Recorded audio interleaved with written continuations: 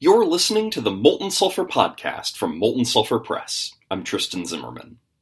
Resolving disputes the Tiwi way. The Tiwi, an Aboriginal group from Northern Australia, had a unique way to resolve thorny disputes. This method, which involves old men throwing spears badly, is surprisingly gameable. If you introduce it in your campaign world, you can use it to resolve a whole bunch of loose plot threads quickly in a novel and memorable way. Plus, it has the added benefit of probably creating a whole new set of plot hooks to keep the story moving. I'm going to use the past tense when referring to this Tiwi practice. The anthropological field research from which this post is drawn is old, by C.W.M. Hart in 1928-29 and Arthur R. Pilling in 1953-54. I have tried to ascertain whether the Tiwi still conduct this practice in the face of decades of Anglo-Australian cultural pressure, but I haven't had much luck. So first, why should we care about the mechanisms of dispute resolution? Shouldn't I be providing RPG content about politics, diplomacy, litigation, warfare, and the private dramas and jealousies that drive great plots? Sure. And all those things are ultimately about resolving disputes. Which family should hold this fief? Where should the border lie between our peoples? Did you sleep with my husband, and what should be done about it? All these are great subjects for an adventure, and this Tiwi practice gives you one more way to approach them. Second, a word about the Tiwi themselves. Historically, the Tiwi as a tribe numbered about 1,000 people and lived on Melville and Bathurst Islands, off the northern coast of Australia. These islands were too remote for white settlers to be interested in, so the Tiwi survived to reach the era when it became bad form to drive off or exterminate a tribe for the temerity of having lived for centuries in a place where you wanted to live. The Tiwi had little contact with the outside world. As far as they were concerned, Melville and Bathurst were the only habitable lands on Earth, and the 1,000 Tiwis were the only real people who existed.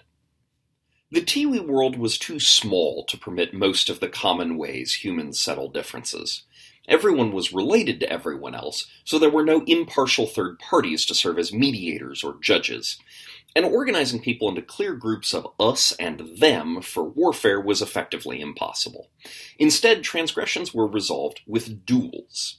These fights weren't ritualized per se, but were structured such that they usually went predictably, with no lasting negative consequences.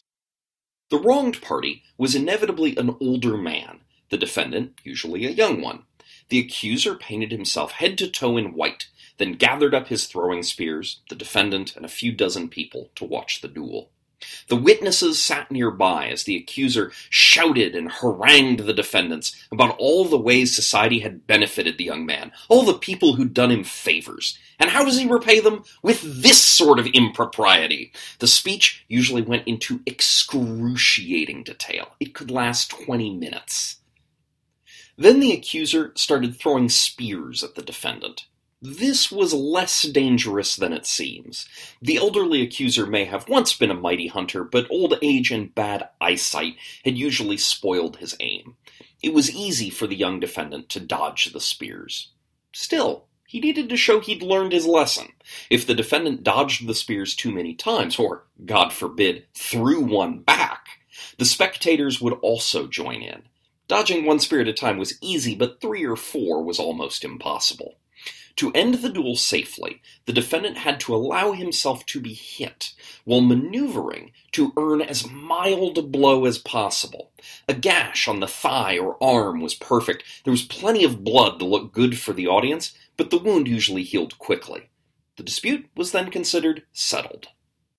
But distance sometimes complicated matters. If the man who wronged you lived a few days' travel away from you, you couldn't easily confront him.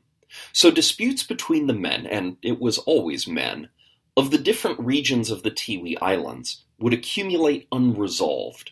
Once a critical mass was reached, a group of mostly old men would march from one region to another to confront the men who'd wronged them. A great example occurred in 1928. Men of many ages from the Tiklawila and Ranguila bands set off to confront the men of the Mandiambula band about various seduction cases, broken promises, and other festering complaints. You might call this a war party, but you'd be wrong. All these disputes were with individuals, and usually different ones. So while one Ticlauila might have a beef with one Mandiambula, he'd have no problem with another, who was the subject of the ire of one of his traveling companions. Even though all these Ticlauila and Ranguila men traveled together, they were really on different errands. The defendants were forewarned of the not-a-war-parties approach, and met them in an agreed-upon place. So did a large crowd of onlookers. Everyone formed a ring into which stepped pairs of disputants, one pair at a time. They harangued and conducted duels as normal, save that many of the pairs were both old men, and were both throwing spears at each other. Then a curious thing happened. The onlookers pressed in. Relatives and friends of the disputants wandered into the ring to provide moral support. And when people got hit by spears, it wasn't the disputants. It was the bystanders. Every time someone got hurt, the duel stopped immediately. Everyone needed to figure out who got hurt and how it changed things. Was the woman who just got hit your mother? Now you've got to fight a duel with the dirty snake that hurt your mom. By the time the day was over, the disputes that the Ticlauila and Ranguila came to settle were put to bed. In their place was a whole new set of disputes. Most of the people with the worst injuries were folks who hadn't even come intending to fight a duel, and since all Tiwi were closely related, regardless of band, many of these new disputes were with people who theoretically arrived at this battlefield on the same side. At the gaming table, a Tiwi battle, with dozens of duels fought and dozens of new disputes generated, would be a lot of fun. Obviously, you'll have to change some details to better fit your setting. But if you find yourself with a lot of loose minor plot threads, consider resolving them Tiwi style. You'll wrap up your loose ends quickly and replace them with a fresh, new batch of disputes you and your players get to hash out in the sessions to come. You can handle each duel with a single roll. The trick is interpreting the roll in a way that's interesting. Before the roll, figure out which PCs and NPCs are stepping into the ring for moral support. It may seem like only a dummy would willingly go into the line of fire, but not going in to support your buddy could generate bad feeling, and perhaps a future dispute in its own right. Resolve the roll in a way appropriate to your rule system, but giving lots of opportunities for bystanders inside the ring to get hit. If none of them are hit, check to see if any of the witnesses making up the ring are hit. Thank you very much for listening. A full transcript of this episode is available at moltensulfur.com. See you next week.